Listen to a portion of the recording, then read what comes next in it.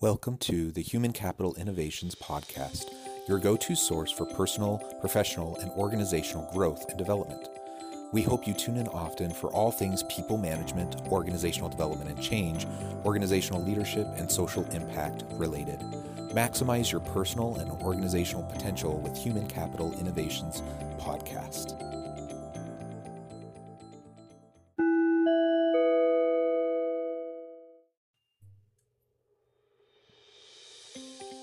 Welcome to the Human Capital Innovations Podcast. In this HCI podcast episode, I talk with Dr. Froswa Booker-Drew about bonding and bridging capital in organizations as they connect to diversity and inclusion in being a successful leader.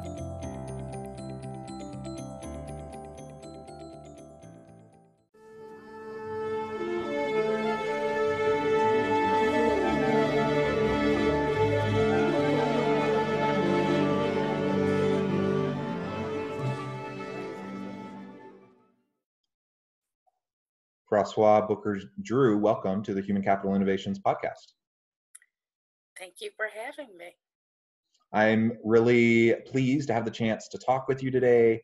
It's going to be a fun conversation around social capital and its connection to leadership and some of your experience in some of your leadership roles throughout your career. As we get started today, I want to just briefly share with the listeners Dr. Froswa's bio. She is the founder and CEO of Solstice Consultancy, specializing as a partnership broker and leadership expert for companies and organizations to thrive with measurable and meaningful impact. She also is the VP of Community Affairs and Strategic Alliances for the State Fair of Texas. Dr. Booker-Drew is a passionate philanthropist and co-founder of Heritage Giving Circle. Her connectivity, expertise, notable research is highlighted in quotes and profiles in major media such as Forbes, Huffington Post, Bustle, Aussie, and other outlets around the world. As a professional speaker, she educates and expands upon various subject matter such as social capital and networking, leadership, diversity, and community development. She is well regarded by national and international audiences and served as a workshop presenter at the United Nations on the access to power. Again, thank you so much for joining me. What a tremendous background. I really look forward to our discussion and learning from you and gaining some of your insights as it relates to leadership, social capital, and diversity, and all of these different topics. Well, thank you for having me. I'm excited to be here to share. Looking forward to the conversation. It's always wonderful when I can share more about what I love. Yeah, excellent. Before we really launch into the conversation, is there anything else about yourself or your background that you'd like to share with listeners? No, I think you've given me a great introduction. So thank you. Good. Okay, well, so let's start with social capital. Why is social capital so important to you personally, but also just to everyone? And why is it such a common theme in your life and your work? You know, social capital is something that we all have, but I don't think we are intentional about the ways in which we develop it. You know, especially now during COVID, it is so important for us to think about not just this ideal of social distancing. I cringe when I hear that because it really is physical distancing. We need social connections. And social capital really is about associations, relationships, our networks. And so the term was coined early 1900s by a gentleman by the name of Hannafin. And he saw these parents talking in a parking lot. So, and it was just an area, I'm calling it a parking lot, but talking and really sharing information. And the term has moved throughout history where you see it show up in economics, where you see it appear in conversations around urban planning, but it really is looking at the way in which we use our networks as a form of currency. I tend to, have some resistance to that because I think on one hand, relationships do move things and they can be transactional, but I think it's also important to think about how relationships can be transformational. And so throughout my life, I've been very blessed to have folks who have shown up as mentors and guides and teachers, but I've also had people who've been sponsors, those folks who've opened doors for me and who've opened opportunities. And I think it's, even more so now in the situation we find ourselves in, that it's important that we start thinking about the ways that we're leveraging our existing relationships, but more importantly, how are we building networks that both are bridging and are bonding? And what that basically means is it's easy for us to connect to people that are just like us because same is safe. And that's a bonding social capital.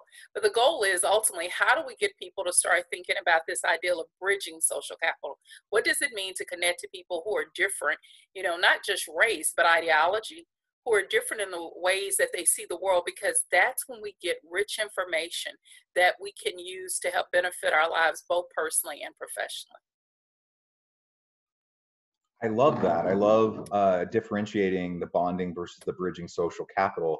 And I mean, we all know the importance of networks, and we know the importance of relationships in the workplace, just in terms of effective collaboration, but also access to power and the opportunities and to be able to get ahead in your career. So, I mean, everyone knows that. There's no question about the value of those connections, but I really like how you break it apart and you focus on the bonding versus the bridging social capital. And that's so, particularly relevant today, given all of the work that organizations are trying to do around diversity and inclusion, and within this current kind of broader social and political context, with the Black Lives Matters movement and all of the attention that is being brought to race relations and to systemic issues around inequality.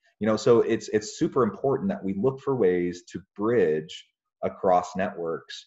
That has meaning for diversity and inclusion, but that also has meaning for just effective organizations that bring in diverse people with different backgrounds, different ways of thinking and seeing the world, different framings, and that enriches the workplace. But it also connects us individually outside of our more insular kind of bubble of, like you said, we tend to be around people who are like us because that's what's comfortable, that's what we're used to. And if we don't really actively try to push out the edges of our bubble through this bridging capital approach, then ultimately over time, we'll just become increasingly locked in to our own echo chamber, and that will hinder our ability to be successful in our careers.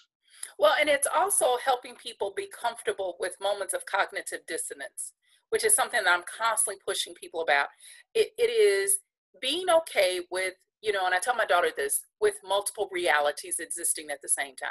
So I can be right and you can be right too. And not going, no, it's either or, and you have to be wrong because I'm right. Helping people understand this idea that both and is okay. And when we have moments of cognitive dissonance where we're faced with situations where we're going, oh my goodness, I don't like this, it makes me uncomfortable. How do we wrestle with that?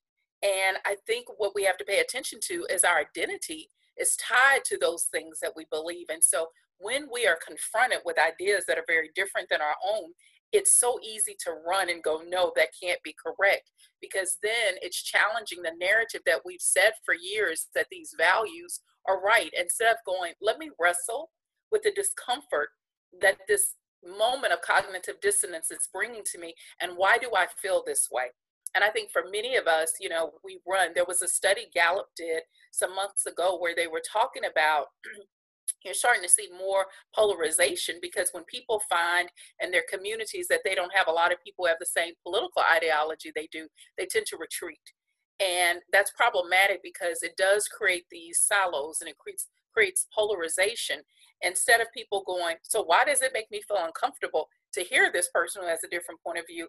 And how do we create these safe spaces for people to begin to listen and wrestle in that uncomfortableness together? I love that. I mean, the world is complex. Excuse me. Yes. There's lots of ambiguity. Very few things are black and white, Yes. in my opinion, at least. It sounds like I you agree. agree. And it is about the wrestle. It's about the uncomfortable spaces and the ambiguities, and the nuances. And people need to learn how to be comfortable and thrive in that environment. And frankly, the average person isn't really. Um, Yes. and so, but they can become that way. But like you said, you have to get past the the cognitive dissonance. So many people, they feel like as soon as they have that dissonance occur, they don't like how that feels, and so because they don't like how that feels, there must be something wrong with it, Exactly. which means they flee, they avoid it. From a religious standpoint, they think, they otherize people, and so they're saying Yes. someone thinks differently than I do in terms of belief, so I'm good, they're bad, right? And we do the same thing politically, rather Yes. rather than engaging with the complexity. And so confirmation bias plays in, and we just need to learn that we all have those biases, and that we can, as long as we're proactive about it, we can check ourselves and we can kind of push ourselves out of our comfort zone so that we have a chance to really learn and grow. But this is the thing with that, and I totally agree. It shows up in our leadership. So those personal difficulties that we have show up in our workspaces, and it shows up in the way that we relate to people. So when we're not wrestling with those moments and questioning why we believe the way that we believe, it impacts other people, and it impacts the way that we connect to people. It impacts our relationships. I'm really big on this ideal of relational leadership because I love thinking about ways in which we work with people to make them the better version of who they are, because we can get so much accomplished when we're able to tap into that. It takes time, and it's so easy quite often to look at people for the functionality that they provide and perform versus looking at the totality of a person and saying, if I'm able to work with all of this, oh my goodness, what can they produce? And I don't think we recognize that those biases and all those things come and show up in not just our workplace, but the way we tell our stories about ourselves, the way that we talk about other, the way that we lead, whether it's in our home or on the job, all of that manifests itself. I completely agree. Very well said. And so the challenge, I guess, becomes, again, like you said, whether it's in the home, whether it's in our communities, in the workplace, whatever, all of this applies. But let's focus in for a moment on the workplace. And if we're talking about effective leadership, does your framing of social capital and this idea of bridging capital, how does that feed in to your conception of effective leadership? You just mentioned relational leadership. I like to think about it in terms of servant leadership. I think there's a lot of Yes, connection between it the is. two. What does that mean in practicality as leaders try to lead? And this is going to sound so backwards. It starts with self. I am really big on creating spaces for reflection. And so, for a leader to do really great work requires a leader to do a lot of introspection. One of the most profound experiences I had, and I was talking to a group about this yesterday, was I did what was called a reflective leadership essay. I started from the beginning of my life with my parents being the first set of leaders that I had, and went through my experiences growing up in a Baptist church in the South, and all of these different experiences of leadership and how those things frame me, because we don't recognize that that is so much a part of our journey, and it manifests in the way that we connect to other people. And so I think for effective leadership to begin, leaders always have to do self-examination.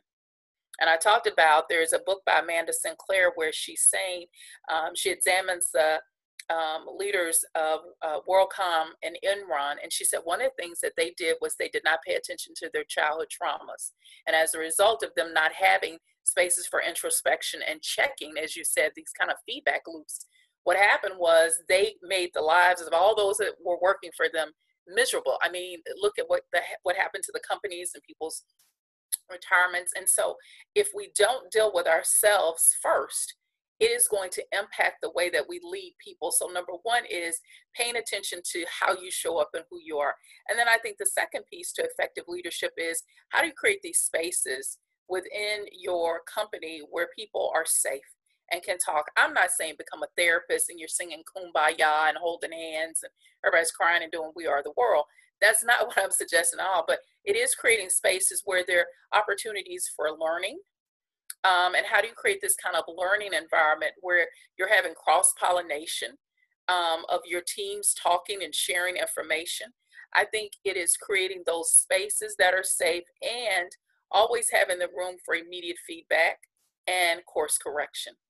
And a lot of companies, what I find is we wait until it blows up and then we go, oh God, we got to do something, when there were all these moments for feedback and course correction that as leaders, we didn't take the time because we didn't want to hear it. We wanted to get it done.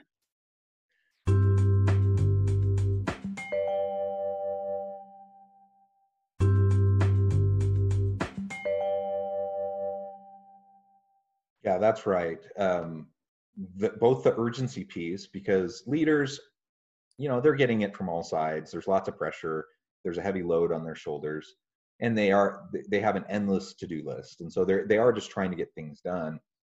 And so you have to learn to take the time, force yourself to take the time to quiet your mind, to self-reflect, to examine not just the bigger strategic vision, but also examine the processes, examine the relationships, all of those Yes. sorts of things. I just experienced that. I had a pretty intense experience at an organization recently, where I observed this happening in real time, and giving people the benefit of the doubt. I'm assuming that no one had like any intentional malice towards the other parties, but basically there was a systematic set of problems that over the course of a year and a half, 2 years, had really dire implications for a bunch of different individuals. And the way I saw it, as I learned more about it and was working with them, is that it really came down to just what you said. Leaders weren't willing to ask the question. They weren't willing to look, as they got little pieces of feedback along the way about the problems. They weren't willing to make, at the time, what would have been pretty simple course corrections. And instead, it just kept on diverging and going down this path until you're a year and a half, 2 years down the road, and it's this major issue, and everyone's scrambling to try to resolve it. And that's what we want to avoid. I mean, the same thing happens in relationships at Yes. home, right? Yes. When you have marital discord, it happens because people aren't communicating, because you let little things fester and eventually it blows up. The same thing happens in the workplace, even if everyone has good intentions. So Yes. we can't just take it for granted that our good intentions will lead to good outcomes, because a lot of times it doesn't. And that's the thing, is that I don't think people see the parallels of where and how you show up, because how you're handling things at home, you often bring that same baggage with you in the way that you deal with things at work. And so that's why the reflection piece is so important. And leaders have to understand not only their own stories, organizations, just like you told, have stories. So for that to even happen within an organization says that there may be a culture that exists where just do the work, don't say anything about it, just get it done. And it's important for leaders to understand those stories and what I call those kind of water cooler conversations that organizations have, where it may not necessarily be the values that are listed in the elevator, but it's this undercurrent of how they do business, and really beginning to dissect that and pull that apart as to why do we only hire certain people? Why is it that if I speak out, there's retaliation, or I get the cold shoulder? And really beginning to dissect the stories of organizations, because it has such an impact on even how a leader will show up. You could have the best leader come into an organization, but if it's toxic and there's a culture that does not allow people to grow, that leader will only be able to do so much. Absolutely.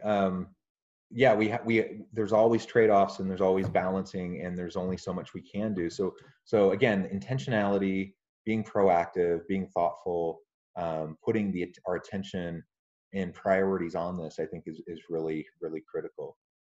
Um, I'd love, in our last bit of time together, to now go into some of your practical experience that you've had. You've had a tremendous career, and I'd love to hear a little bit more about your role as VP of Community Affairs, and some of the leadership lessons that you've had there. So I started in 2016 at the State Fair of Texas. I'd been at World Vision as National Community Engagement Director. And so I had a team across the country, and it was something managing a remote team that was spread out all over the place. So I learned a lot about creating these safe spaces so that you could build trust, so your team could work with each other. And so when I went to the State Fair, we really didn't have a department that was focused on community affairs.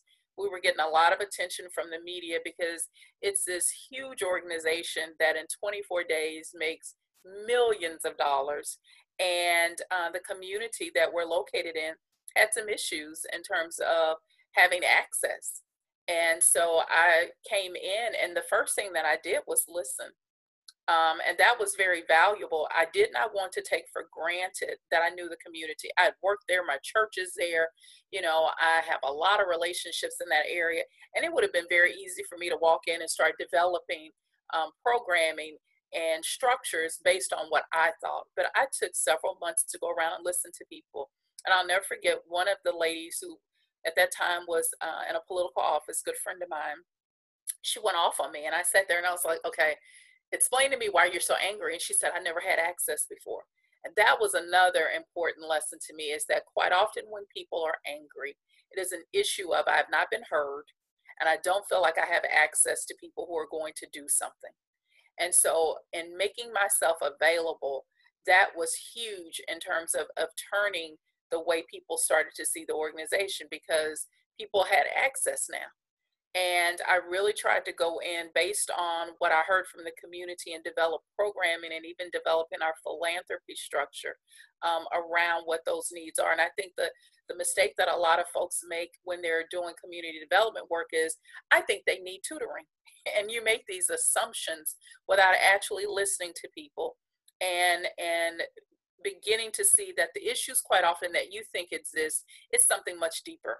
So in our community, it wasn't necessarily that kids needed tutoring. They need internet access. So their grades are challenged because they don't have infrastructure that other communities have. And it requires you as a leader to go in, ask the right questions, as you said earlier, and dig a little deeper to really understand. And I'm proud because in 4 years, and there's still plenty of work to do. I don't want to get it twisted and go, I've solved everything. I have not. I have an amazing team. But in 4 years, we've been able to partner with so many organizations. And that's the other lesson. You can't do work in silos. You have got to build relationships and partner with people, because there is only so much you can do, and there's skills that you don't have. So, partnering with folks made a difference, but it was also looking at the assets of our organization. What was the human, the social, the financial capital that we had, and paying attention to what we had in addition to identifying the assets that existed in our community. And so we've been able to fund, last year, we funded 67 organizations, almost $500,000. We've been able to have these amazing convenings where we're helping our partners build social capital, because what a lot of nonprofits will say is, I need money. And my response is, no, you need a relationship.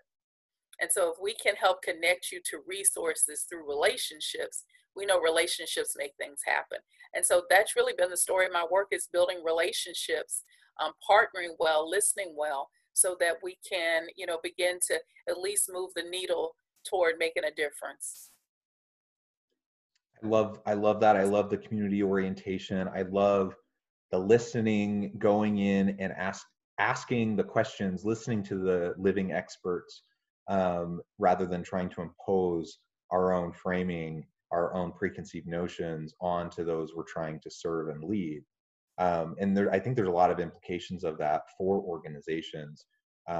You're talking about community development work at the moment, but as we're leading teams, it's the same thing. And Yes. so, oftentimes you'll have like a new VP will come into an organization, or a new CEO, and it's not uncommon for them to go on what they call a listening tour. And they'll go around and they'll go to the different divisions, the different departments, and they'll try to better understand the organization.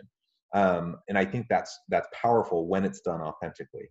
I don't know if you've seen it. I've definitely seen it where people do quote unquote listening tours, but it's really a name only. It is. Because they just want that perception that they're listening, but they're not actually Mm-mm. listening. and employees know the difference. So you have to be authentically listening. You have to be authentically seeking to build those relationships with the intent to understand, not the intent to or affirm your agenda. exactly, which I was is on a often what call, happens. Yeah. and it's true. I was on a call, and I thought we were going to share what we were doing, and it was really someone telling their plan. And I was thinking, wow, that happens so often in communities. Is we walk in and go, "This is what I'm going to do. I want you to buy into it and say you like it," and then we're upset when people don't. We say they're apathetic. It's not that they're apathetic. It's because they weren't given the opportunity to have buy into it.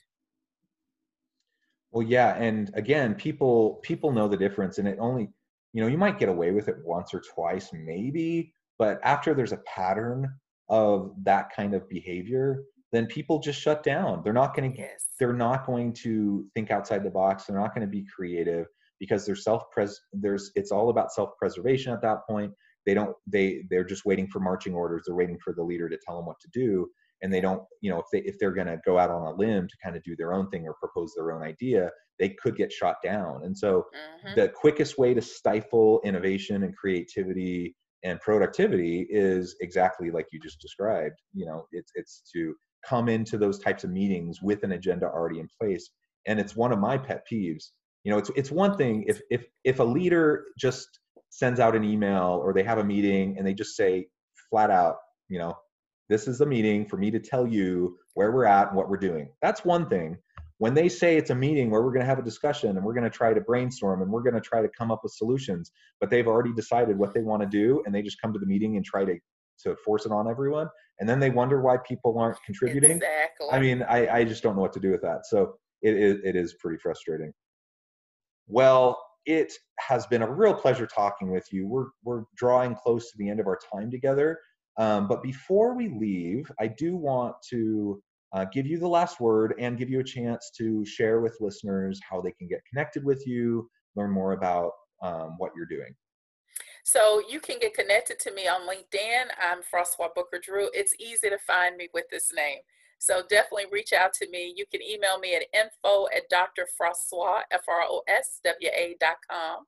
And I answer emails. And I've just finished my third book called Fly Away, which is a book of lessons for my daughter as she was transitioning to college. And so just trying to build momentum around that and share the story of what do you do when you're dealing with change. Even in going to college, is a change management process. And so I'm finding more and more ways to share with people how you can deal with change, whether it's in your personal, professional life, and how relationships are really at the core of it.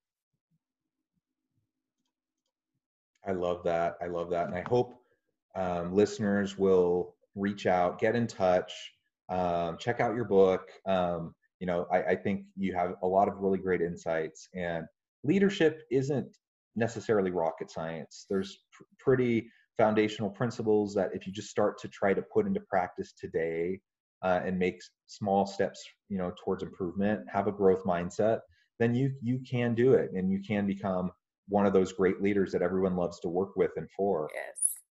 So thank you so much for all of your insights today. And I hope everyone has a wonderful rest of their day. Stay healthy and safe. And I hope everyone has meaningful experiences at work. Thank you.